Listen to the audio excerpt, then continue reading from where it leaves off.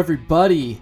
My name is Kyle O'Grady, and I am a thru hiker, a peak bagger, and a mediocre podcaster. Today, you are listening to Trail Tales, the show where I chat with other thru hikers and hiking enthusiasts about their experiences on the trail. Now, today we have an epic episode. That's right, it's epic. It's my first episode with a triple crowner. And now, for those of you who do not know what a triple crowner is, it's basically somebody who has hiked the Appalachian Trail, the Pacific Crest Trail, and the Continental Divide Trail. That's right, all three long-distance trails in America for a total of around 8,000 miles. Now, the crazy thing about my guest this week is that he didn't just complete a normal Triple Crown, because he decided to do what is known as the calendar year Triple Crown, which is exactly what it sounds like. That's right, he hiked all three long-distance trails this past year, 2018, becoming the 11th, to my knowledge, the 11th person to do so. His name is Tyler Lau. He's known as the hiking prodigy on social media and on the trail, and I'm just very, very grateful that he was willing to come on the show this week. Not only that, but he actually reached out to me asking to be a guest. I did not contact him first, which is super, super amazing. Tyler, when you hear this, I've already thanked you a bunch of times, but I'm going to do it one more time. Thank you so much for sharing your story. I believe this is the first medium that he has done an interview on as well, which is cool. And Tyler, just thank you very, very much. Rather than asking a bunch of specific questions, we pretty much just went through Tyler's entire Triple Crown hike, trying to just cram in as many details as possible. Because of that, the episode ran a little bit longer than normal, but I encourage you to listen to the whole thing because I just think it's really, really good stuff. I asked him a lot about his mindset as he was just, pounding out the miles, because honestly, it just really blows my mind that somebody can have the determination to hike 8,000 miles in 1 year. He talks all about that, and of course goes into great detail about some of his favorite spots, sections of the CDT and the PCT. It was great to hear about that because I'm really not super familiar with those trails compared to the Appalachian Trail. And I don't want to give away too much more right now. Just stay tuned for another minute and we will get into the episode. I've got a feeling that I'm going to have quite a few new listeners hearing this episode, and because of that, I just want to say that if you like what you hear, I encourage you to listen to a few more episodes of the show, maybe subscribe, and connect with me on social media. That's right, you can follow me on Instagram and Twitter at TrailTalesPod. It's where all the cool kids are going these days. And if you are not a cool kid and you are a little more old-fashioned, that's okay. You can email me, trailtalespod@gmail.com. If you haven't figured this out already by hearing this introduction, I'm a total amateur, so I'd love to hear your feedback, good and bad. And of course, I'd love to hear some suggestions for future guests and trails you'd like me to cover on the show. Alright, I usually go into a rant about asking people to review the show on iTunes and all this and that, but this episode is already long enough, so screw it, let's just get into it. My conversation with Tyler Lau, the hiking prodigy, PCT, CDT, and AT class of 2018. God, that's nuts.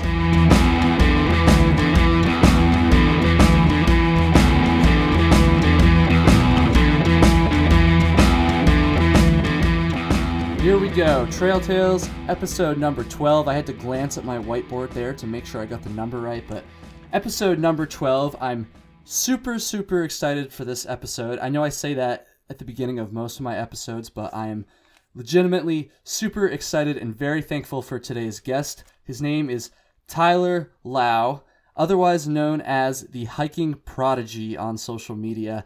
First of all, Tyler, prodigy, whatever your name is, what's going on, man? I really appreciate you coming on the podcast today. Oh, thank you. Thank you for having me and taking time out of your day for this. I'm doing well. I post-hike life, I guess, trying to figure out things I didn't figure out on trail, apparently. Walking 8,000 miles, you answer some questions, but you come out with a lot more, I think.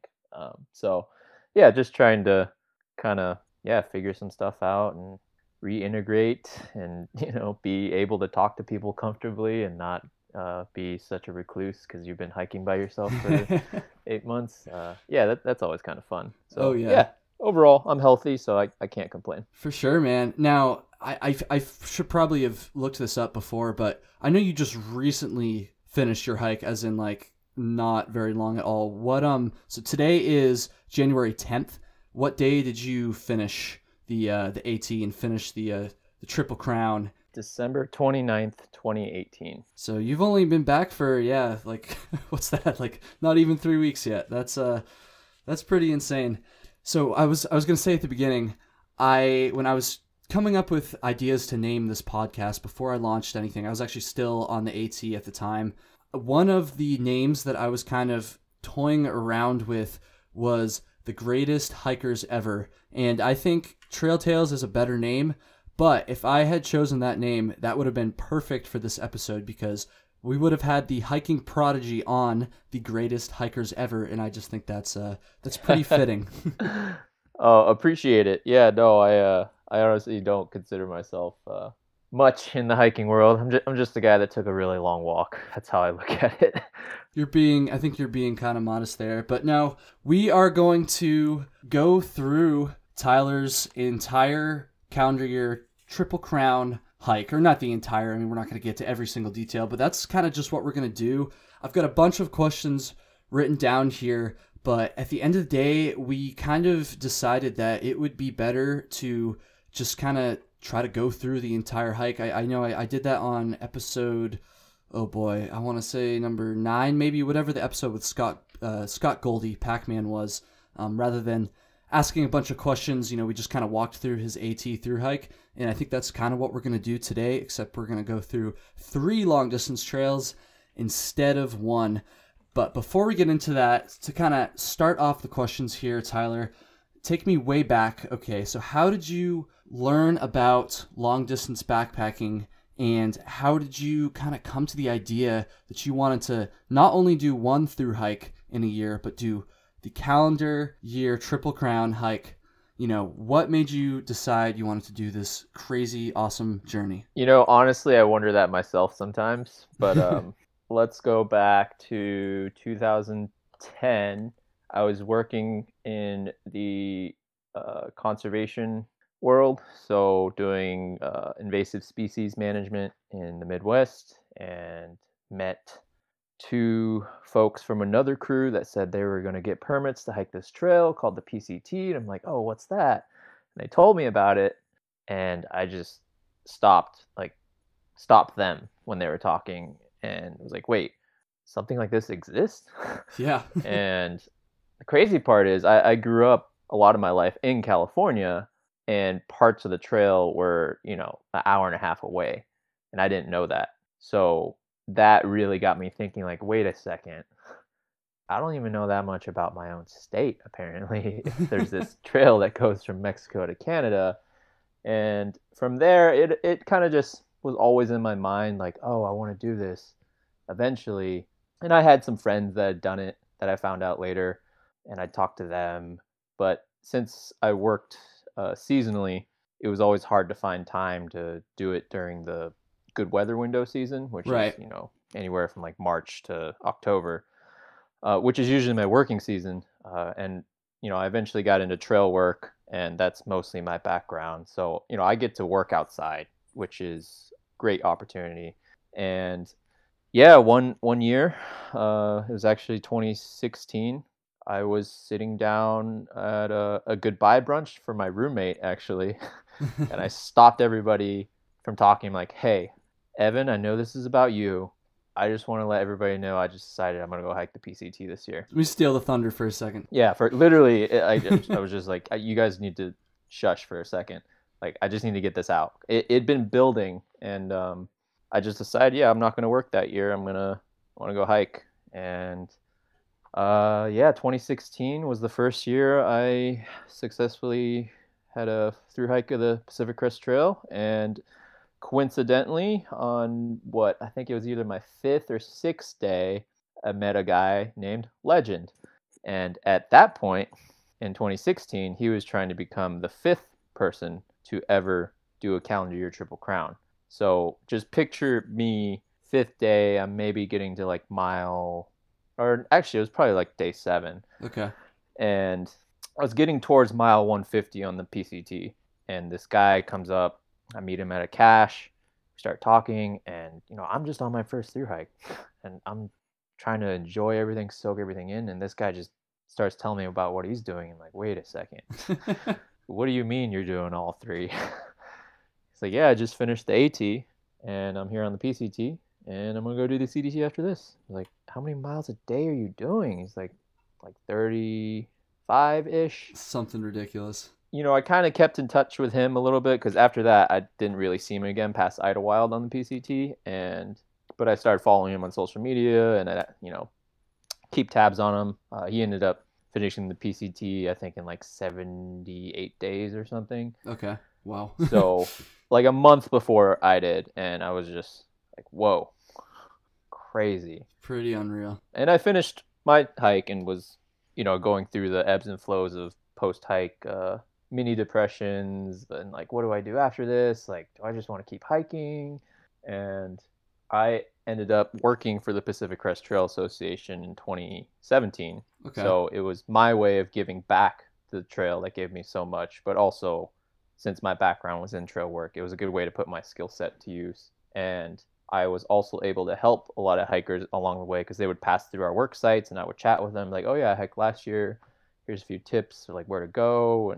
And I realized I missed that community. Like working on the trail is great, but hiking every day for months on end, it's just a different feeling, as you know, having finished the AT. It's really hard to describe, and I missed it, but I wasn't sure if I was gonna do another hike. And it wasn't until, oh gosh, I gotta get my year straight because it's 2019 now. It was the beginning of 2018, probably February. I decided I was gonna go back to community college, get some courses done because I thought about a career change into nursing, but I needed to do a lot of prereqs. I took 2 days of classes and just realized something wasn't right. And I ended up talking to some friends who I met on the PCT who actually named me the Prodigy and gave me my trail name. And their names are Graduate and T-Rex. Okay. And they had just finished the CDT that year before. So they'd finished in October, November 2017. So I figured I'd ask them, oh, what are you guys going to do next? Because they're always hiking. They work for 6 months and hike for 6 months. And we got talking, and I just interrupted them. I was like, hey, if I wasn't going to school, I was thinking about doing this crazy thing. You remember how we all met Legend? And they're like, yeah, we've been thinking about that too. I'm like, wait, what? So that conversation, which I thought would be 15 minutes, turned into 3 hours. And by the end of that conversation, I was 85% sure I was going to drop out of school and attempt a calendar year triple. And one of the main reasons, though, is because the weather window at that point in 2018, in February 2018, was pretty unreal for a PCT hike because there was almost no snowpack in the Sierras, which is extremely rare, even on dry years. So if that had stayed, which we were hoping, we would have been able to just breeze through the Sierras and do the PCT quickly. And I say quickly, but I'll go through what my mileage was later. Right. I have to like remind myself not everybody hikes that way. So that was a big draw for me because I'd already gone through the Sierras the year 2 years before in the snow, and I knew. I mean, one, it's beautiful, it's amazing, it adds to the experience, but it's also hard. So yeah, that night I went home and ended up talking to my mom because she saw something was bothering me, and we had a conversation, and she mentioned, if you're going to go back to school, you got to commit, and you're not going to be able to do a long distance hike. So if you're going to do this, this is the time to do it. And I was like, that's exactly what I needed to hear. Get it out of your system, yeah. Yeah, and next day I dropped out of classes and started doing some research, and the ball got rolling a little slowly because I wasn't quite sure, and I guess started in April in 2019 or 2018. Gosh, the years are throwing me off. We're only 10 days into 2019. Honestly, I've been kind of tripping myself up with it too. It doesn't matter. So I kind of want you to place yourself back at the very beginning of your hike this past summer. Or I guess it wasn't even summer yet when you started. You said you started at the southern terminus of the PCT, correct? No, so here's the weird thing that I did. A continuation of where I left off with, prepping. I decided to finally start training because Graduate and T-Rex got in my case because they trained every day. They're like, "Hey, are you getting ready?" And I was like, "No." That's why I'm the prodigy, is, just happen to be able to do it without training as much as they do. I love But it. I got a little ahead of myself and I started training too much too fast, and I got hurt in March of 2018. So, few weeks before we were set to head out, and at that point, I couldn't bear weight on either foot, Oh, which wow. is not good for someone Nope. trying to attempt thousands and thousands of miles. And went to the doctor, and they pretty much said, "You need to take 2 weeks off, no physical activity." I was like, "Wait, what?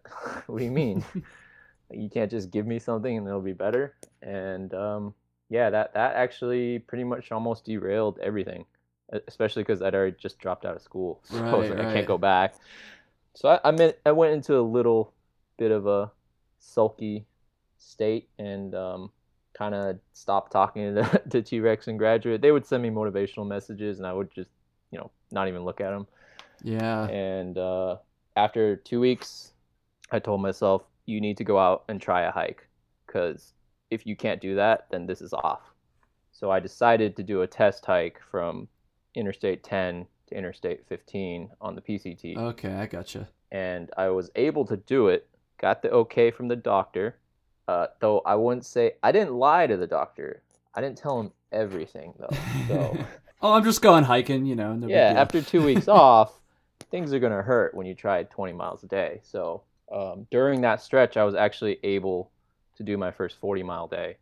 And I realized if I can do that after 2 weeks off, I should be able to do Yeah. at least another long trail. Maybe not the whole thing, but I got to give it a go. And uh, then April 27th, I started on the southern terminus of the CDT with Graduate and T-Rex, because all the snow that wasn't in the Sierras decided to come in March and April of 2018. And we figured, well, there's no point in trying to go through that, so let's go do southern New Mexico first, because there's not going to be snow there. And that way we get that section out of the way. It was fresh in their minds because they had already done it previously and they knew how hard it Yeah. was. Yep. So we were able to do that in 14 days, and then drove back to the PCT and started at the southern terminus. And when I got to I-10, I decided to not do that section again because I'd just done it Just a done few it, weeks right. previously. Okay, so you did this, relatively, I don't want to call 160-ish miles short, but, in comparison to all the other miles you did over the summer, it was a short section. So you do this PCT section, you're kind of feeling it out. It sounds like, trying to figure out if this is this calendar year Triple Crown is still something that you can potentially do given your, your physical ailments. And you do it, all goes well, and you make your way over to New Mexico on the CDT. I'm just kind of speculating here, but once you started, that like section in New Mexico, is that kind of when it like really like settled in? Like, okay, I'm 100% going for this, this crazy journey. It kind of take me through your mindset when you were first starting out and had all these miles ahead of you. To be honest, day one on the CDT, my eyes were wide open. I knew New Mexico was going to be tough. I've hiked in the desert a lot, but New Mexico's desert is no joke. I was wide-eyed and enjoying everything in a sense, but also wondering at the end of that day, is this really happening? I'm not sure, because by the end of day two, I was starting to get some thoughts rolling in, like, maybe this isn't what you want to do. Really? And I remember sitting on top of just a little dirt hill where we camped, thinking, I got to average this mileage. And up to that point, we'd done 38 miles the day one, 38 miles day two. So, pretty big miles for Yep. just about anybody. Yeah. Let alone someone that's going to try, roughly 8,000 miles. I just wasn't having fun. I realized a lot of the time that second day, I was hurting. My body was still adjusting Right. from the time off and the desert. It's rough, but I just figured when I got into my tent that night, or actually no, I ended up cowboy camping that night. Is just take it a day at a time. Like this is pretty much the beginning of everything. I wouldn't say it got easier during a few days there, because the CDT is very different than the other two trails in the sense that it's kind of a choose your own adventure. If you don't want to hike the official CDT, there's usually an alternate. Okay. And it is very dry on the southern section of the CDT. So if it wasn't for the CDTC bringing water caches out the first 80 miles, and if it wasn't for cows and cow troughs, there really wouldn't be any water anywhere on the trail. So yeah, the third day we ended up doing a road walk, which ended up turning to be 46 miles. That does not sound fun. Yeah, it was a 46-mile water carry. So I had 4 liters. We started at night, so that helped in the sense that I wasn't like needing to pound water. But I also realized I need to be very smart with my water. Yeah. And I could only carry 4 liters.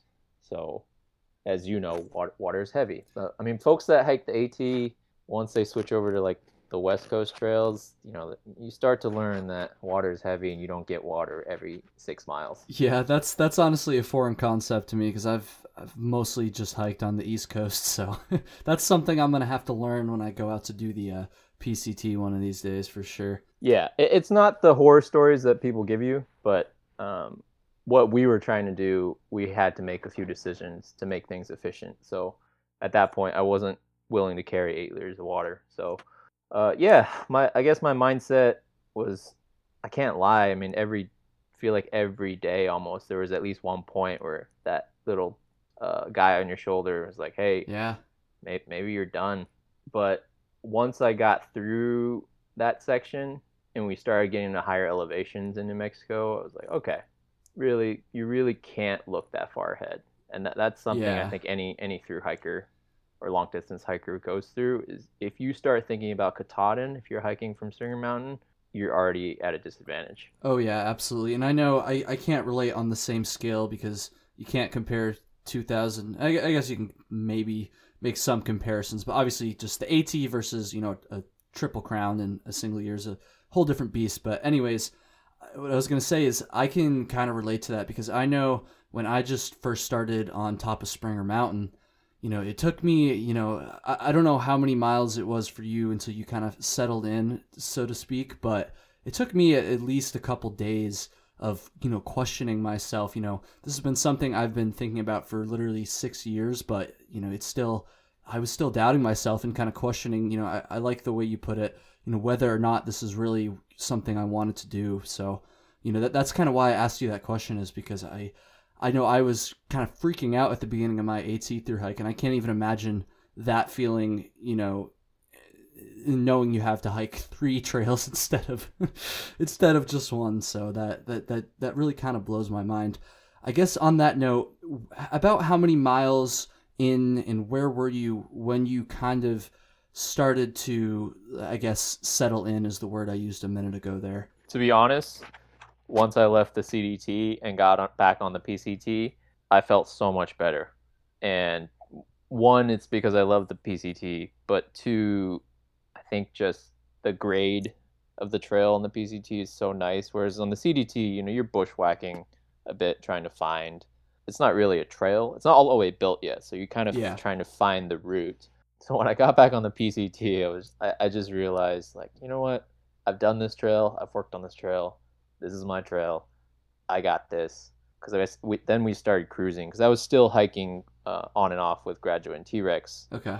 Yeah, and they had the same feeling. We all had our aches, injuries, strains on the CDT. Once we had our first day on the PCT, everybody felt better. It's just there's magic to it. I can't explain. Right, And I right. know other people feel like that on the AT. Some people feel like that on the CDT. Maybe not so many on the CDT, but there's just something about it where everything felt better. And then we started cruising. Now, how much of the CDT had you finished before you jumped over to the Mexican border down in California? I believe it was 480 to 490 miles. Okay, so a good chunk for sure. Yeah, so we were warmed up, as I say. To it's one of those things where when you start passing people the first few days, like you don't want to come off as I hate to say it, a douche, but you don't want. You're also not trying to like brag or puff up your chest like, oh, I've already done 500 miles. Like, no, I have miles under my belt, which is why I'm trying to get in front of you because I need to make it to such and such camp or water before the end of the day. And that's something I kind of struggle with at times when I was attempting this, where I was like, some of these people, it's their first time doing something like this. And I just don't want to come off as I'm better than you because I'm not. This is just the way I hike. Yeah, just set a bigger goal, I guess, than normal. Yeah, you could put it that way. I think it's just everybody's got their goal. Mine was a little different, and it's just my pace was a little different, and Right. my goals for the day were different. So, yeah, getting back on the PCT though overall was just it was nice, and I do like I don't not enjoy. I don't know how to say that. I do enjoy talking to people. It was just hard when you're trying to do 40 miles. Oh yeah, I can. I mean, I can't relate to hiking 40 miles, but just from doing the AT, I can kind of relate to that as well. Sometimes, I mean, when you live on the trail for a certain amount of time, it's just like real life. There's sometimes you have days where you feel like talking to people, and sometimes, like me today at work, for instance, you just don't want to. You just kind of want to grind and do what you have to do, and go to bed at the end of the day. So I can kind of understand you there. Now, so you did the PCT all the way through, except for that 160-mile section that you had done before. But other than that, Mexico to Canada straight up. Why don't you kind of talk about that part of your adventure a little bit? What were some of the highs? What were some of the lows? Just kind of take me north up the PCT. Oh man, I don't want to ruin it for anybody listening who hasn't hiked the trail, but the first 700 miles is desert, high desert, and I really enjoy the desert. I've actually seen more wildlife in the desert than I've seen in any other ecosystem on the trail. Interesting. Yeah, people still don't believe me. I'm like, well, stay up at night and you'll see. So, yeah, cruising the beginning of the trail. Um, and there's a disclaimer: the desert is not flat. There are lots of ups and downs and several large mountain ranges you have to go over. But some of the most beautiful parts of the trail, I think, like getting into Idlewild, which is forget the exact mileage, somewhere around mile like 180, and that's like your first big climb. It's a small mountain town and just super hiker friendly. Like I always feel nice when I get into Idlewild, even when I'm just visiting on like a day trip or a climbing trip. Is there's just something about it, and similar to towns on the AT, you kind of just get a good feel when you get in there. But we were doing pretty good. I think we were averaging 36 miles those first few days, maybe Okay, even wow. more. So we were cruising compared to when I did it the first time. I remember calculating how long it took me to get to Warner Springs, which is like the first big stop for people because it's right past mile 100. I think it's 109, and it's just this small, very very very small. I won't even call it a town. I mean, there's a community center where you can camp for free, and they have a hiker resupply, and there's a golf course with a restaurant and like a gas station. It's really pretty bare minimum in that sense, but it's right on trail. It's the first place where you go through right on trail that Okay. like you can really like chill out for a little bit. And I remember getting there, and it was complete difference than 2016 because in 2016 it was pouring rain. This time it was sunny, like 78 degrees, just beautiful weather, and I was feeling good. And then I ran into some folks who I'd seen the previous year that were back on trail, Oh so that wow. was kind of cool to see. And I met another guy who I met in Cascade Locks where PCT Days happens. His name's Jupiter, also pretty well known hiker. He has the fastest known time on the Eastern Continental Divide Trail and the Florida Trail, I believe. Oh, wow. Yeah, it was just cool to see people, and it reminded me of why I really enjoy that section, because everybody's going through the same thing, maybe at various degrees, but I think for some people, adjusting to desert hiking can be tough. But yeah, I felt really good. And then, yeah, you can choose to summit Mount San Jacinto after Idlewild, which a lot of people do, and I highly recommend it because it's 11,000 feet. And for a lot of people, that's the highest they've ever been. Yeah. So, and then it reconnects to the PCT. We chose not to do that this time, just for time purposes. And wow, it's really weird trying to relive all of this. But No worries, man. yeah, I remember I was keeping in touch with my parents because I was gonna meet them down at I-10. So the descent from Jacinto for a lot of people can be rough. It's a long, dry descent.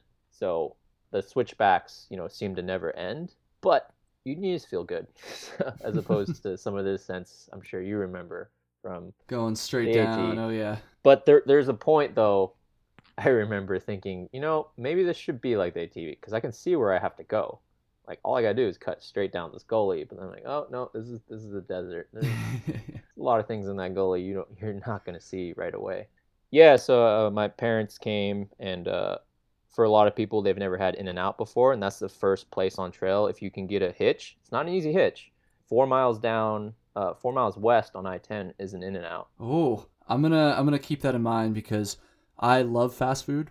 I don't care. People hate on fast food. I'm all about fast food, and I've been hearing for years about In-N-Out, and I've never been to California or wherever else. I don't even know wherever else it is, but I know it's like a West Coast thing. So I'm gonna keep that in mind. I'm gonna have to make that hitch when I make it out to the PCT someday for sure. So that's always nice when you have a guaranteed ride. We got In-N-Out, and then we took Graduate and T-Rex back, and then they drove me to where I stopped on that section hike, and I kept going, and it was kind of nice to like just cruise by myself and not have to worry about meeting someone at the next break or camp. I could camp wherever I wanted. And Right. my stoke was growing as well because I ran into some hikers after summiting Baden Powell, which is another mountain that you can choose to summit.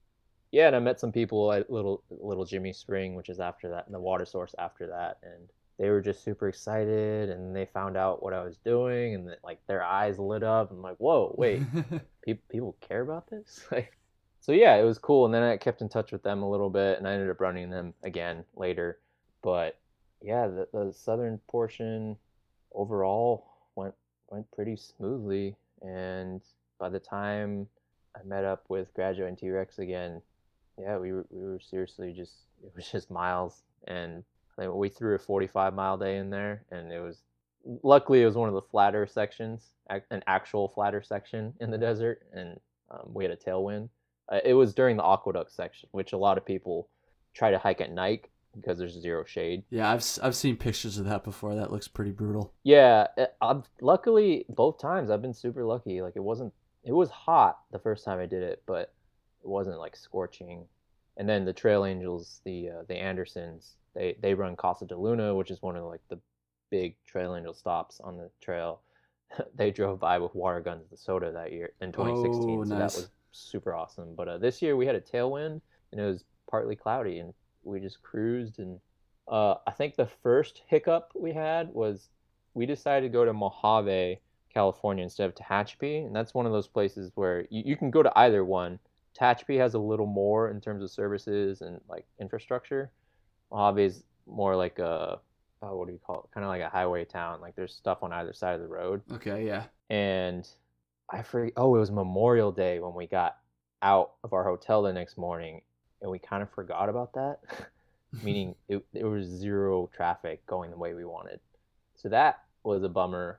But man, trail provides, and you hear people say that all the time. I just remember turning on my Lyft account and just like, oh, I'll just check it just to see. And might as well, yeah. Desperate times call for desperate measures. Lo and behold, someone had just signed in and was leaving town, and I was just get the ride, click confirm ride, confirm ride. Hop on that real quick. Yeah, and we got a ride back.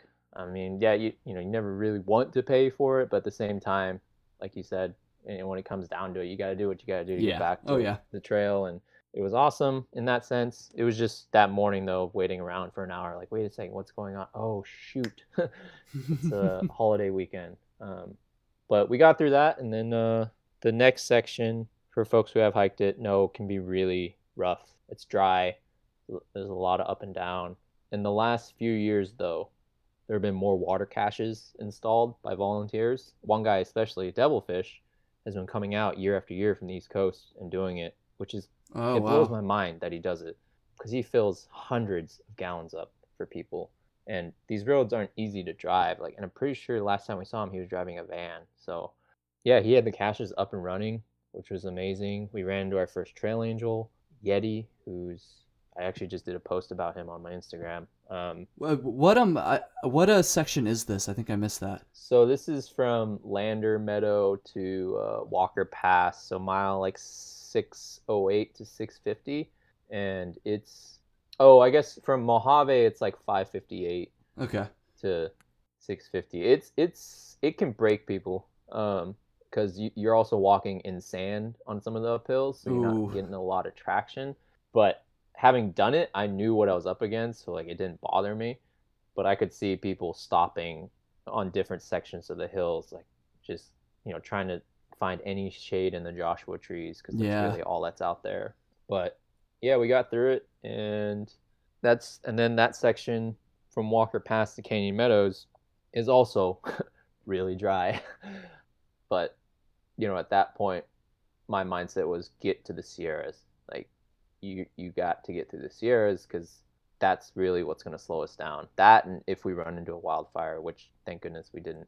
But a lot of people have the iconic moment of walking into Canyon Meadows. They go to the country store, and everybody at the porch usually claps when they see people walking in. So it's like the big moment for a lot of people. We decided to go to another place down the road, which has started to compete with the country store, called Grumpy's.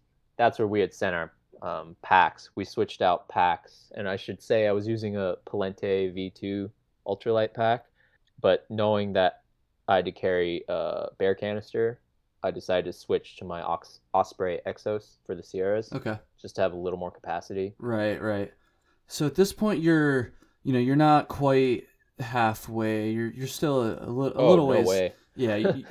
But you're still a good chunk in though. I'm over 1,000 miles in by the time I get to Canyon Meadows. Okay. 1,000 miles into the PCT or Oh no, into the calendar into Triple Crown. to the Triple Crown. Okay. So my mindset still for me, even in my day-to-day lives, is I never try to look too far ahead. I'm just trying to get to the next town or the next state. Which I would highly recommend people adopt that mindset that are doing any sort of long distance backpacking, because that's definitely good to kind of stay a little bit more present rather than just constantly thinking about how many miles you have to hike in the future. Yeah, and that's not to say that wasn't challenged a lot towards the end of the hike. Oh but, yeah, I'm sure. Yeah, so at this point, the Sierras, which can be very tough for anybody, was up ahead, and we decided, because I was still with Graduate and T-Rex, we were going to try to go through the High Sierra section in 7 days, meaning we weren't going to exit any of the points where you can take a side trail down to the valleys. Yeah, we decided to carry 7 days worth of food, which is highly brutal for. I mean, it's, when you're trying to do that many miles a day too, yeah, that's gotta be tough. Yeah, and that's the other thing, is our expectations for how fast we were gonna go completely changed because of the snow. We went from like 38 miles to like 25 miles a day, which doesn't sound like a lot to a lot of people, but when you're post-holing for 4 hours a day, Yeah. because you're trying to do 2 passes a day, which I don't recommend to anybody. Only do 1 pass. Try to do 2 if you can get up early, but once the sun hits the north face, it's you're gonna be post-holing, which is not fun. But you made it through. Yeah. I'm not like terribly familiar with the PCT because I've never hiked out there, but I know that this, making it to and through the Sierra, I feel like it's got to be like a pretty big milestone, I guess, on your through hike.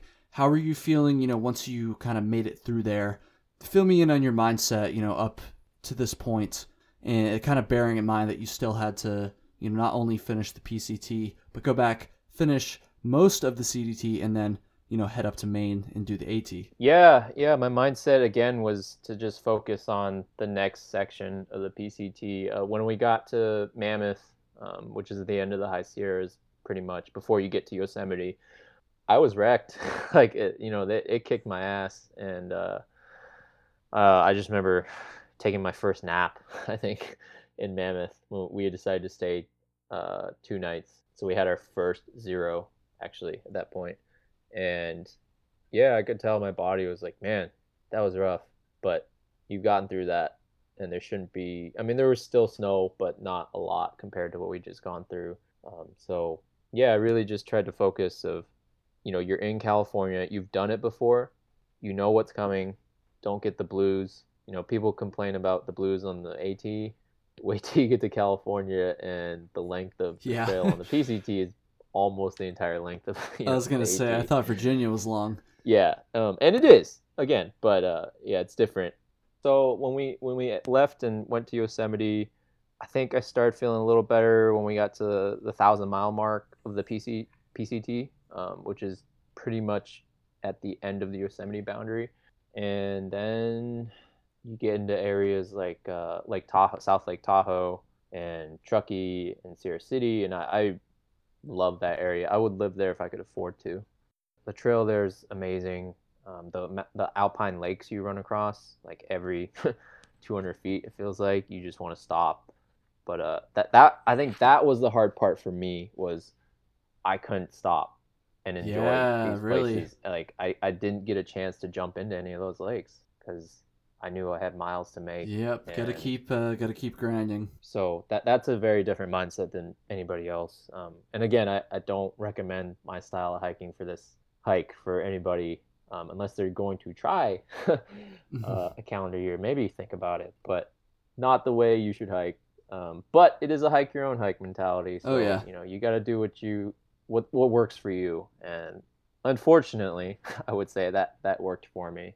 As much as I wanted to stop and jump in, I had to keep going. But California, the amount of different like ecosystems and landscapes you go through, I think always keeps me motivated, because it's going to be different every section of trail. So we've pretty much gone through all of California now. Kind of take me through that last little part.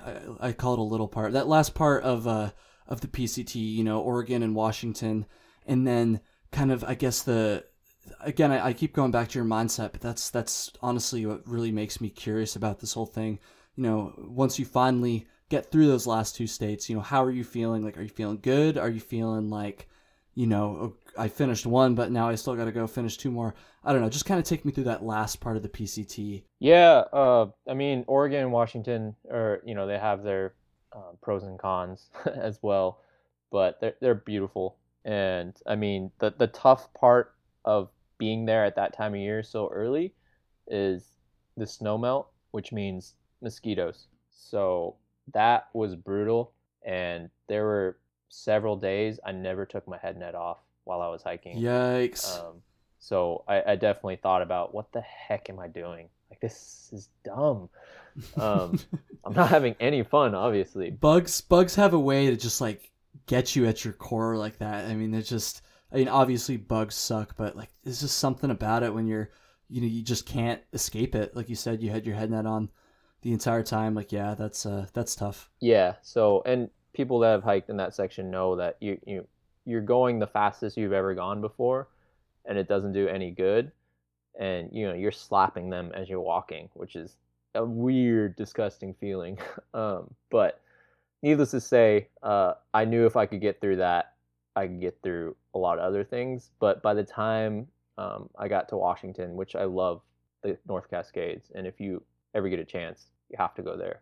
And that's when I started meeting Southbounders, which is really neat, because it was the beginning of their journey, and it kind of like rekindled my fire a little bit, because I was feeling a little down with all the bugs. But like, seeing how excited they were, like, yes, this is awesome, this is sweet. And then it also made it a little weird when I got to the end, because I kept saying, like, don't focus on the CDT or the AT. You got to finish the PCT first. Right, You right. got to get to Oregon. You got to get to Washington.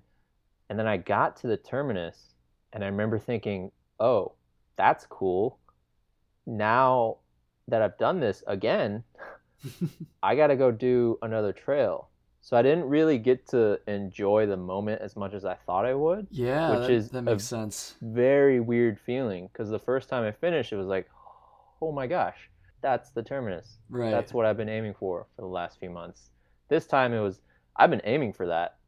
And this is sweet because they'd actually just installed the new terminus, the new monument, at the terminus. Yeah. So it was really cool seeing it, but I just knew, like, okay, 1 down, 2 to go.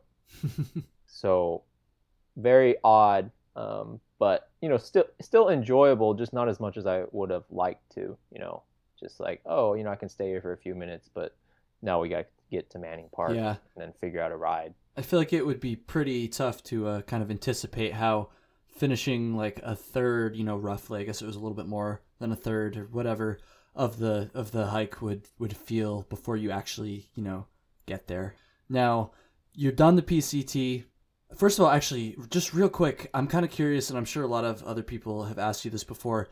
How did you get from the end of the PCT up to, I guess it's Glacier, so over to Glacier rather, to start, going south on the CDT? Yeah, we took a little more roundabout way. There is a more direct route, but we couldn't figure out anybody to give us a ride from Montana in that sense. But we got a ride from Manning Park to Bellingham, Washington, from Graduate's sister. And then we rented a car from Bellingham, drove to Missoula, Montana, which I had lived for 4 years roughly. And I had a friend there who offered to give us a ride up to Glacier, which is about 3.5 hours from Missoula.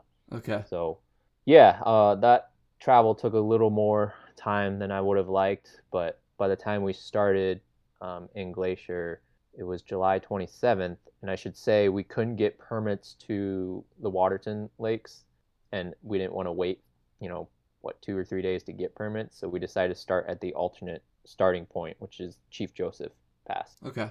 But yeah, it was weird, like I knew I was starting another trail, but part of me still wanted to enjoy the PCT, but then I realized I'm not on the PCT anymore. I'm on the CDT. And, the permitting system in Glacier, I have my opinions about it, but it can be a little rough because when you request certain campsites, they're all booked up. And then you're like, well, can I get the one before or after? They're like, well, you can't do that many miles. You don't want to tell these people, but you do at the same time. Like, no, I can do those miles. Like, believe me. I just finished the PCT. Like, I will be just fine. Yeah. So we got some weird looks, and I remember the Rangers is like, I don't know if you know what you're doing. Like, no, we know what we're doing, and we're not trying to be, again, we're not trying to boast or anything. We're just we have to do this. Yep. So yeah, we got through Glacier, and I mean, epic. The wildlife. I think I ran into like three or four moose like right in front of me. Pretty amazing. Did you see any grizzly bears going through there? My last night that I spent in Glacier before Two Medicine campground, it could have been. It was about 150 feet in front of me, roughly. Mm-hmm. And it was in the middle of the trail, but its head was like behind a tree on the side of the trail. It was a big bear. I just couldn't tell because I remember I was kind of singing to myself as I was walking, and I looked up. It's like, whoa, that's the big bear. So, you have to have bear spray in Glacier. So I immediately went to my bear spray, grabbed it, and then I started yelling and clapping, hey, bear, whoa, bear. And after about 5 seconds, it got off trail. So I never actually saw its head. Okay. So I can't say for sure. So you said they require you to carry bear spray in Glacier now? Because I went in August of 2017, and I did carry it because I was a paranoid East Coaster. But I remember seeing a lot of people that were not carrying it. Did you say it was a requirement now? I believe if you're staying in the campsites, if you're just day hiking, I don't think people carry it, though they should. I know people carry the bells, which, personal opinion, I think they're dumb. Yeah, I'm with you on that. Yeah. So it's like, you're just ringing your dinner I bell know. for the Bears, and you're also annoying me. Yeah. So I'm not 100% sure now that you say it, but I want to say you have to have it when you're backpacking. Even if it's not required, I would recommend you carry it if you're hiking in grizzly Oh, country. absolutely. If anything, for some peace of mind, I guess. I don't know. Shit. Yeah, so Glacier's, amazing. And then you enter the Bob Marshall, which is some of the most rugged and remote area in all of, the continental U.S. And I do remember thinking we have, 184 miles through this section.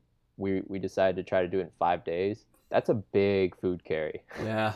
And I definitely thought about, like, what am I doing more than I was on the PCT. Now, is that a like, oh, I'm thinking about quitting, or more of just like a questioning what you're doing kind of mindset there? Yeah, I think at that point it was more questioning, like, remind yourself if you're having fun or not. Because if you're just trudging along every day and not enjoying it, maybe you should rethink this and maybe you don't do the whole thing. Yeah, so that was a tough section. And the CDT can be notoriously tough. So I just remember thinking, get to the next town. You need to rest and rethink this a little bit. But luckily, the next section after that, I met a friend who I hadn't seen in a few years and kind of like brought my spirits back up a little bit. And it's wild, the CDT. That's what I tell people. It's like true wild. But just the landscapes, because you're pretty much on the divide the whole time through Montana, and that's when we ran into our first big hiccup as far as like, oh shoot, what do we do? Because I ended up hiking with another guy who was trying the Calendar Year Triple Crown. We were on the Montana-Idaho border, and we started smelling smoke. So I've fought wildland fire before as well, so I'm very familiar with, like, in fire areas. Like, okay, no, that's a wildfire. And we started running into the northbound bubble, or at least the last part of it, or maybe it was the first part. I don't even know now. Let's just say we started seeing people, which was crazy to me because we hadn't seen anybody up to that point. And they started giving us information on the fire, and it was one of those things where it was kind of like playing telephone. Every other person we'd run into later gave us a larger description of the fire. Yeah, Wait a yeah. second. And then we finally ran into someone who I didn't know personally, but had run, like, we'd crossed paths on the PCT in 2016. Her name's Kashmir, and she was finishing her Triple Crown by doing the CDT, and I knew I could trust her. It's no offense to anybody else.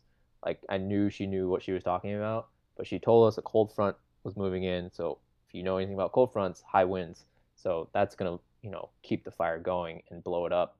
And at that point, we had to make a decision. Like, do we keep going on the trail where it's going to be closed, but you don't know how much further, or do you exit a Forest Service road and just hope you can get to a town? Because you don't have reception, and the apps you're using can only go so far. So we made a decision the next morning to exit a Forest Service road, and we actually got to a sign that said private property. And if you know anything about private property in areas like that, you don't hop the fence. No. But we decided this is the only way we're going to get to town, because if we keep following the Forest Service road, it takes us back north, which is where we don't want to go. Right, right. So we made the decision, and I kid you not, right after Pathfinder got over the fence, we heard a truck, and we're like, oh my gosh. Oh, geez, yeah. This is not good. Luckily, we decided not to run, because that would have made it worse. Yeah. And the rancher pulled up, asked us what we were doing. We explained our situation. I remember him looking us up and down, and after about 10 minutes, he's like, yeah, you guys can go through. We walked through like 10 miles of cattle ranch until we got to the highway. And thankfully, because we looked at the map later, we would have had to have done like another 30 miles on the Forest Service road to get to where we ended up. Oh, geez, yeah. Wow. Anyways, that was the first detour we took on the CDT where like fire actually affected us. But we ended up doing a 110-mile road walk, which, it's not the most glorious of things. But to put it lightly. Yeah, if you're trying to do continuous footsteps, you gotta do what you gotta do at that section. So, anyways, Yeah, Montana, Idaho. That's how it ended, and then we get to Wyoming, and man, you can cruise in Wyoming if you've done as many miles as we had, and you get to Yellowstone, which personally I prefer a place like Glacier more as far as national parks go. There's not as many mountains in Yellowstone. I don't know if you've been or not, but No, I've only the Glacier's really the only place I've hiked, but that's not on the East Coast. yeah, very different. But the oh gosh, geysers. I was just looking for that word. They're really cool, but you're also with thousands of people, so that kind of really threw off my vibe a little bit. I'm like, I gotta get out of here. But yeah, then you get to the winds, and man, if you haven't hiked in the winds, I plan on going back just to do the hikes that aren't the CDT in the winds. Actually, no kidding. Because the CDT section's okay. No offense, CDTC, but there's so many alternates you can take that we decided not to because of our time frame. So, needless to say, winds are amazing. And then you get to the basin, which no water flows out. So the water sources can be questionable, but at that point we had already hiked New Mexico, so I was like, if I can drink what I drank in New Mexico, I'll be all right. But very big water carries if you're trying to do miles. And yeah, Wyoming, I questioned it a little bit in the basin again, like those thoughts that I had in the Bob, like, what am I doing? Yeah. That was also my biggest mileage days back to back. So I did 52 miles and then 48 miles. That's ridiculous. Yeah. Oh, yeah. Man. Needless to say, I was just like, what the heck? Yeah. But then we get to Colorado, and Colorado is epic. We got there at the perfect time too, because the aspens. So that brought my spirits up again. And the San Juans are unreal. Very super amazing wilderness areas, and started actually to meet a few other Sobos, which was really cool, because up to that point I hadn't seen anybody else so a long time. And yeah, then you get back into New Mexico, and again a similar feeling in a sense when I got to where I stopped, which was the end of my hike, I guess, at that point. Yeah. It was just, this is like, I've just done the CDT, and some people take a lifetime to do it. Some people take a lifetime to do 2 trails. I've done 2 of them in like 5 months. What the hell? Like, did that just happen? Did I enjoy it? Because right now I got to think about getting to Maine. Yeah. So how did you get all the way from the middle of New Mexico up to northern, I guess central, but it feels like middle of northern Maine up there? Yeah, which feels like its own country. But I took a bus and a train to Albuquerque, which luckily Cuba, New Mexico isn't super far. It's like an hour and a half from Albuquerque, and luckily there were some buses. And then I flew from Albuquerque to Portland, Maine, rented a car. I was, again, still with Graduate and T-Rex. I finished a day before them on the CDT, but we met at the airport. Okay, yeah. And rented a car, and we drove to Bangor, Maine. And then, long story short, figured out a bus that would drop us off in, is it Millinocket? Millinocket, yep. Yeah, where the AT hostel is. Yeah. They come and pick you up. And again, that story itself could be its own podcast, so I'm making it really short. It sounds like I got there really easily. No, it wasn't easy at all. So, needless to say, we showed up way later than we wanted to, but we figured it out. And then stayed at the hostel, and they drove us to Baxter the next morning, and we summited Katahdin October 1st. Side note, that's actually the day that I finished the AT, so we were on Katahdin the same day. That being said, we definitely didn't run into each other, or if we did, neither one of us remember it, so I just think that's kind of funny that we were in the same place at the same time, but we would never have known it otherwise if it wasn't for this silly little podcast. But anyways, so you're starting the last one of the 3.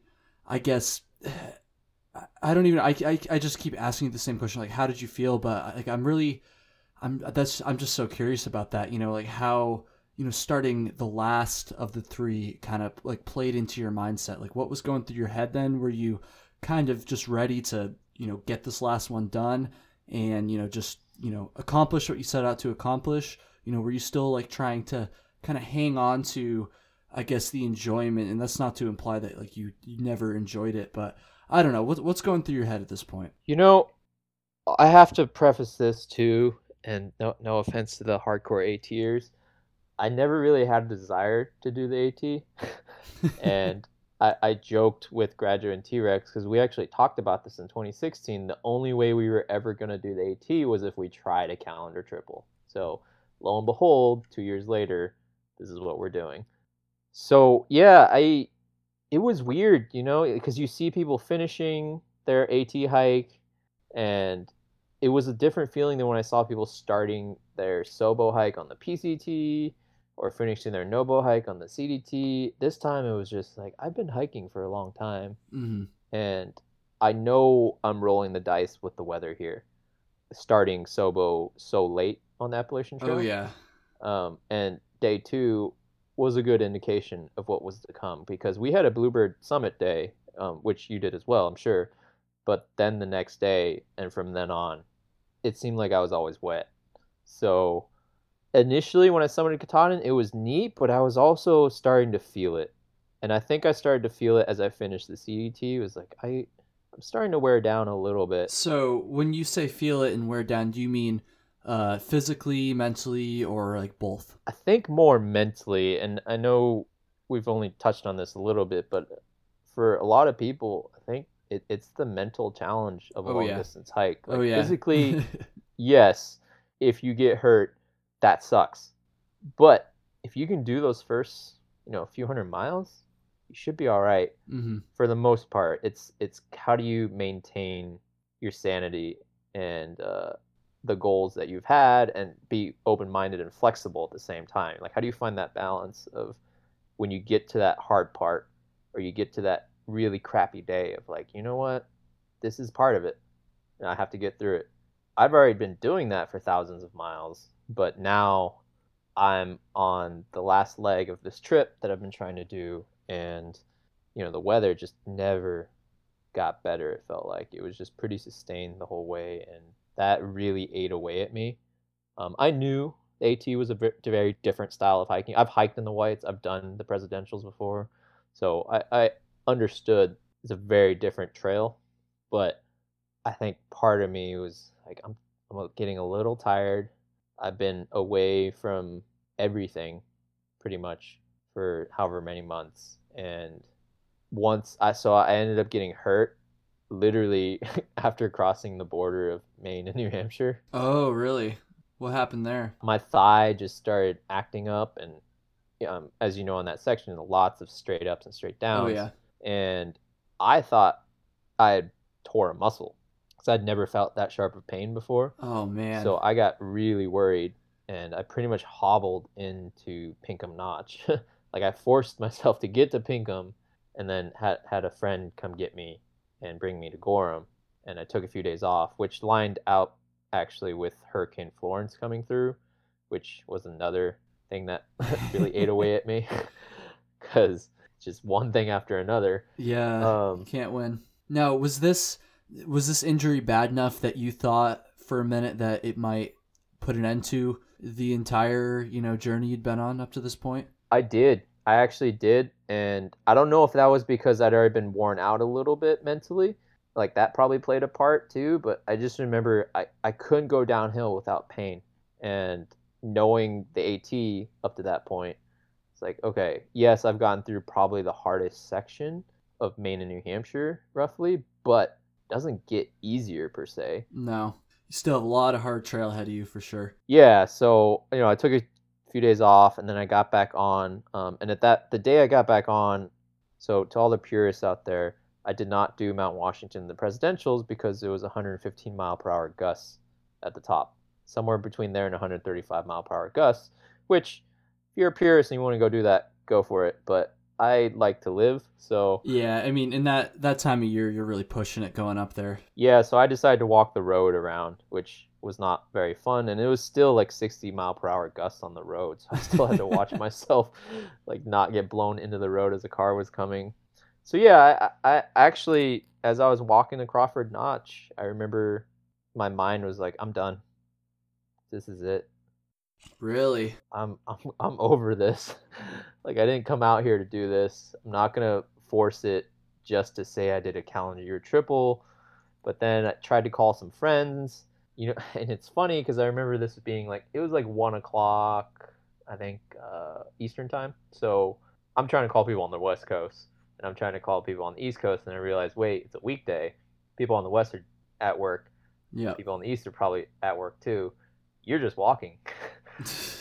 And I'm actually kind of thankful no one picked up because I kept going. When you say you were trying to call someone, was that to, am I understanding this correctly? Was that to try to like figure out like a bailout plan, or was that more just to kind of talk to somebody? It was more I needed to vent and just I wanted to say it. If I was really done, I wanted to say it to someone. Okay. I kind of wanted it. Yeah, I just wanted it out there. I'm not particularly sure if I wanted a response or not. I just wanted to say it to someone else. Right. And then it would be real. But no one picked up, luckily. So I kept going. Then I took a few more days off and rested up. How was the injury at this point? It was nagging, but it wasn't sharp pain. Obviously, I was walking the road at that point, Right, so it wasn't like straight up or straight down. But and then after another good rest, I got back on trail, and it was better. So, and I was in touch with a friend who's a physical therapist. I was in touch with a friend who's a doctor. I probably should have gone to a clinic or something, but at that point, I was. They would have just told you to not keep hiking. So. Yeah, or stop. So, given my experience at the start of this, when I couldn't bear weight on either foot, I was like, wait, you don't want that to happen, because if you take 2 weeks off, you're done. Oh yeah. Needless to say, man, that the AT just this year, which I learned when I talked to the ATC when I got to Harper's Ferry. I guess I'm not trying to like fast forward, but they said it's the wettest year on record in 2018. I actually didn't know that. I mean, I know I've heard a lot of people say it was a particularly wet year, but the wettest year, that makes me feel a little bit better about my hike than I don't know. Yeah, exactly. Crazy.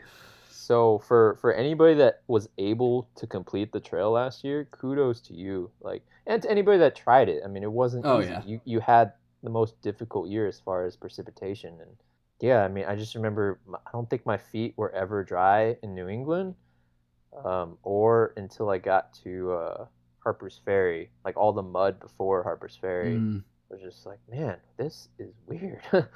And then I talked to the ATC, and they're like, yep, wettest year on record by at least 25% across the board. That's crazy. So it made me feel a little better. It was just one of those moments like, of course, why wouldn't it happen as I'm trying to do something like this? Yeah, but thankfully, man, the support of friends that I eventually found out lived in like New England or like in Virginia and places along the trail, if it wasn't for their support and like coming out, I think I would have been done. Because it grew on me when the first snowstorm hit in Pennsylvania, and I was trudging through like calf high snow, just like, what the heck am I doing? Like I already did this out west.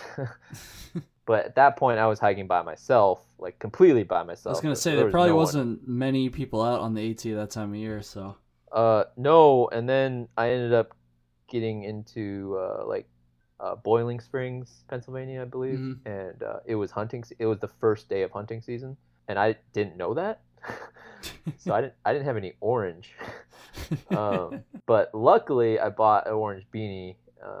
Sorry, I should rephrase that. I got into wherever it was before Boiling Springs that I didn't have any orange. By the time I got to Boiling Springs, after getting yelled at by a hunter, I bought an orange beanie. So I was going to say, because most of the AT through Pennsylvania, I believe, goes through the, what do they call it, the state game lands there. Yeah, and I didn't realize that until I looked at the map. I remember seeing a lot of signs about it and stuff when I was going through, which was not in hunting season, clearly, but yeah, you gotta be careful of that for sure. Needless to say, it wore me down, and I again considered stopping. Sounds like the AT was the one that was kind of giving you the most trouble out of all these, at least the first part of the trail there, the first part of the AT. Yeah, and actually the second part too, to be honest. Okay, let's get into that then. So you make it to Harper's Ferry. Now that's for someone who's just doing a straight up AT through hike. That's a huge milestone. I guess how were you feeling when you made it there? Knowing, okay, I only got the second half of the last trail left. What's going through your head there?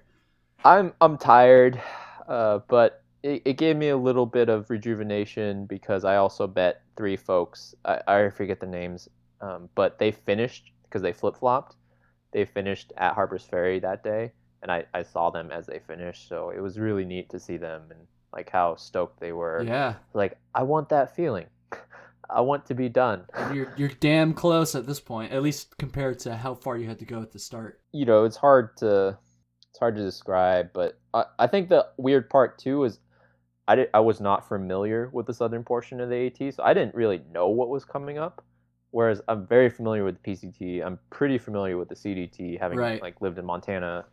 But I wasn't sure. But I also knew because I had actually ran into Anish, who became the first woman to do the calendar triple, as she was finishing her AT hike this year, and she mentioned, the highest mountains are down south. I'm like, oh, great. I thought they were in New England. It didn't get any easier per se, but again, if it wasn't for support of friends who I didn't even know lived close to the trail until they saw me post something on social media, and these are people I haven't seen in like 9 years, so it was super helpful. And it didn't get any drier, I'll tell you that. It stayed wet, and then another storm came. A snowstorm came when I got to North Carolina, like Tennessee, and again I was post-holing. I should also say I was hiking into the night most nights. Like, it got dark early, and I was hiking a few hours past that. So it was really wearing me down.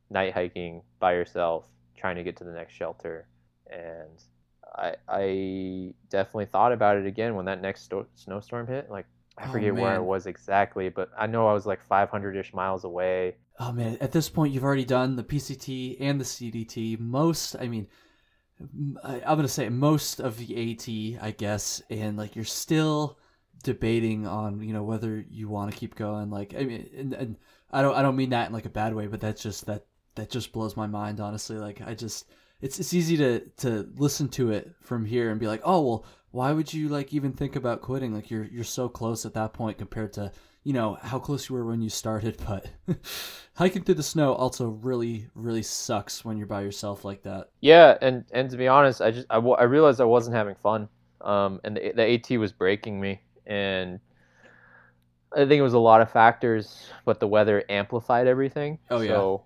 I had a lot more thoughts on the AT than I did on either of the other trails. Obviously, I had great weather on the other trails, so I got really lucky. It just seemed like everything that I didn't get on the other trails all came at once on the AT. So it was a constant battle every day. There were a few days I could say were kind of nice, like, oh my gosh, this is why people hike this trail, because I could actually see.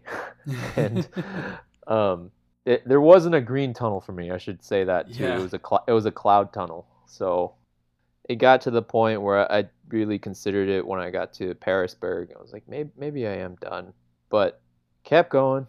And then that storm hit, and I definitely thought about it again.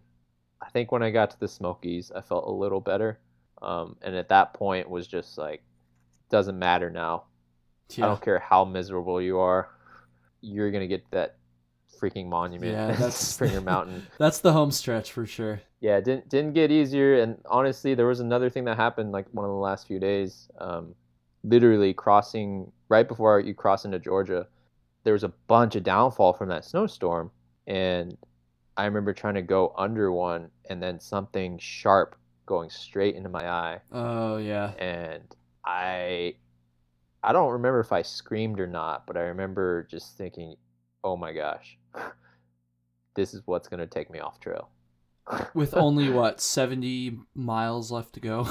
Yeah, whatever it is, I was just like, you've got to be kidding me. Yeah. Needless to say, I was hiking with one eye for the next day or two. Oh man, it was that bad, really? It was really bad. Yeah. I ended up going into town and resting finally, and just sleeping on that side and letting like my tears heal the eye as much as they could. Yeah. But it made me think. It honestly made me think. And I also knew that my timetable was getting shorter and shorter because it was getting closer to the end of the year.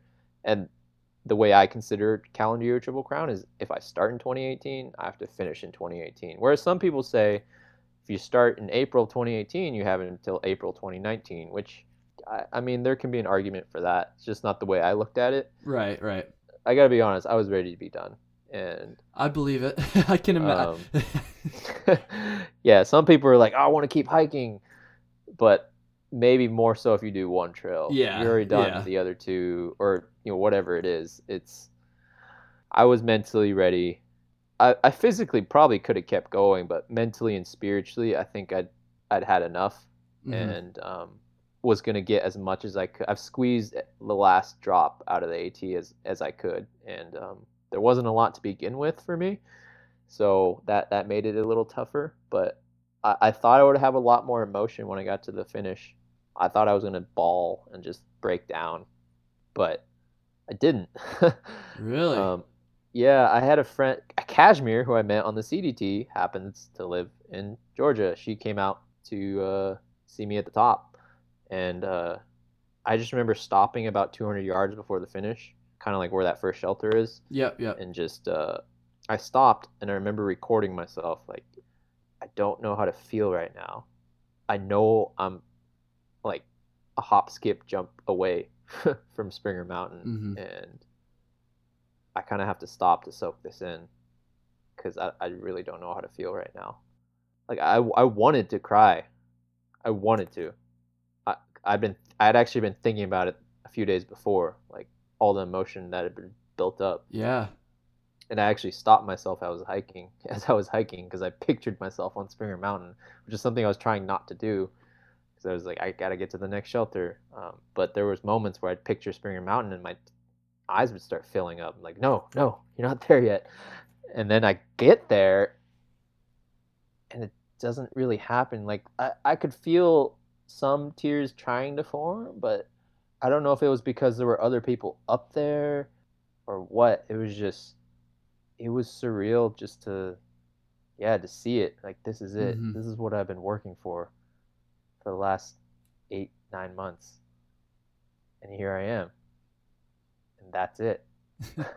Now I go home. Like, yeah, I didn't even know. I got that question so many times of like, what are you gonna do afterwards? Like, I'm just trying to get to Springer. Yeah, really, that's all you've been thinking about all year. It's like, now what? That's oh, man, that's just so incredible. I guess that's the $1 million question: is how did you feel, at the end? But I mean, that's pretty crazy because I feel like it would just depend person to person, how they would react to something like that. And I feel like your situation is a lot different than somebody who finishes, just a normal, one through hike. I guess how did you feel when you finished the PCT in 2016? It was similar in a sense because I didn't know the monument was coming up. I wasn't paying attention. And I remember hearing someone say, is it appropriate to say congratulations? And I looked up. I was like, wait, what? And I looked to my left. I was like, oh, crap. That's the monument. And it was kind of similar in that sense where I wanted to cry, but I didn't because I was so caught off guard. I was like, wait, that's it? Another thing I didn't explain at the beginning is both times that I've done these hikes, a long distance hike, I've chosen to do a fundraiser for things I'm passionate about. So in 2016, I raised money for 2 organizations in Montana who I'd volunteered with, and one of them, YWCA, has a program called GUTS, Girls Using Their Strengths, and they bring girls, ages 6 to 13, I believe, out on wilderness trips for, leadership skills, self-confidence, team building. I think that's amazing. I think we need more of that. And then another one was Empower Montana, which, holds diversity workshops, which I attended a lot. And I wanted to raise $1 for every mile. So in 2016, I was actually able to raise the amount, $2,700. And then this year, I wanted to do $1 for every mile, but give back to the trails because it was the 50th anniversary of the National Scenic Trails Act last year. 2, I wanted to raise more awareness about diversity in the outdoors and the lack of it and how we can be more inclusive and provide opportunities So I'm going to be spreading that money across different organizations. And then 3, my cousin was recovering from a coma, still is. And when I saw him before I started this hike, he couldn't walk or talk. So I wanted to do something. Like, I knew I couldn't physically do something there at that moment, but I knew I could do something on this hike. So I think that also kept me going, was just knowing that this hike wasn't just about me. Right, It's never been just about me. It's about other people and a bigger picture. So, you know, in those hard times on the AT especially, I just kept thinking, you know, I have the ability to walk. I have the ability to get up every day. And yes, I'm miserable in my current state, but that's 99% better than a lot of people across this world. So, like, I chose and had the opportunity to do a long distance hike. And anybody that has that opportunity, I think, needs to remind themselves of that on their crappy moments. Because not everybody gets to do something like that, or chooses to, or even knows about it. Right. No, absolutely. I think that's really cool. That was one of the things I was going to ask you about when I had my list of questions. So I'm glad we kind of got to talk about that a little bit at the end. I got to ask, are you still accepting money for the fundraisers? Yes. So it's on my GoFundMe page, 8,000 miles to 8,000 smiles. Okay, I'll put a link to it in the episode show notes. Oh, sweet. Thank you. Yeah, I've left it up because I know I was pretty bad at like trying to get press, or like also really reluctant on social media. I never like, I don't enjoy asking people. So yes, they are still up. We have reached our goal, which is amazing. So thank you to all the people that have donated. But I might change it, maybe turn it into like $10,000. I mean, if we can get more, but yeah, might as well. It was the amount of support. Just again, I think I made it in my post. It's like it humbles me to know that people are supportive, and the kindness that you see on trail and around the trails it's a good reminder that there's still good in this world. We may not see it in our day-to-day lives and like 24/7 news cycles, but there's good in people. So. Absolutely. And the trail community is such a unique place, and I think that's really awesome, and I'm glad we got a chance to talk about that a little bit. That being said, this is by far going to be my longest episode so far, so I kind of want to wrap it up. This was really, really amazing. I'm so glad we got to go into all those details there, and just it's such an amazing accomplishment, and just congrats, dude, and thank you so much for taking the time to come on the podcast. I really, really, really appreciate it. Yeah, thank you too. Sorry for the rambling and how long it went. But sorry for the rambling. It's a podcast, man. That's no, dude. That was awesome. You do not need to apologize at all. That was great, and I've got a feeling this episode's going to do pretty well. So I'm super stoked about that. I guess the last two things I want to ask before we go, the same things that I ask at the end of every episode. First of all, question number 1, where can people go on social media to follow you? Yeah, so I'm on Instagram. It's at Hiking Prodigy. On Facebook, at Hiking Prodigy. I do have a page that I just repost stuff from Instagram. I do have a website that I've still been working on for the last year, but hopefully that gets up here soon. But that's hikingprodigy.com. And then also the GoFundMe page is at www.gofundme.com/8,000 miles to 8,000 smiles. Good stuff. Good stuff. So my last and final question before we go here is, I know you've just been back for a short amount of time, and heading back to the trail probably isn't the thing on the forefront of your mind, or maybe it is, I don't know, but I just got to ask, do you have any, I don't even want to say tentative, but just any plans at all as far as long distance hiking is concerned in the future here? I even just because your situation is so unique compared to my other guests, even just yes, I will do another hike in the future, because again, I don't want to make you hold yourself to a specific trail after doing all those miles so recently. But I watched a TED Talk, this is how I'm going to answer you, that said I need to answer in percentages more because it makes things real. I'm 85% sure I'll be doing another trail. I don't know when, I don't know where, but it's kind of in my blood. So I like those odds. If I got an 85 on a test in college, I was pretty stoked. So I'm pretty stoked to hear that as well. I'm glad a year Triple Crown hike didn't make you want to never set foot on the trail again. I don't think it would do that. I feel like if you have the determination to hike that many miles, you're probably not going to just not ever hike again. But anyways, Tyler, Prodigy, thank you so much for taking the time here today. Is there anything else you want to say before we kind of sign off here? Just give back to the trail if you can, whether it's volunteering with an agency or the ATC or the CDTC, PCTA, whatever trail it is, volunteer your time, donate, help out. I think it's very important that we all be stewards of the trail that provided us experiences of a lifetime, to give back and, send that karma back into the trail community. Absolutely. I couldn't agree more myself. That's something I definitely should be talking about more on this show, as my audience has slightly grown since I've started. So that's awesome. I think we're going to wrap it up. Don't hang up quite yet, Tyler, but to everybody listening, thank you so much. I really hope you enjoyed this. I got a feeling that there's probably a lot of people listening to this episode for the first time, listening to Trail Tales for the first time, I should say. So if you like what you heard, please tune in and listen to more. And thank you so much.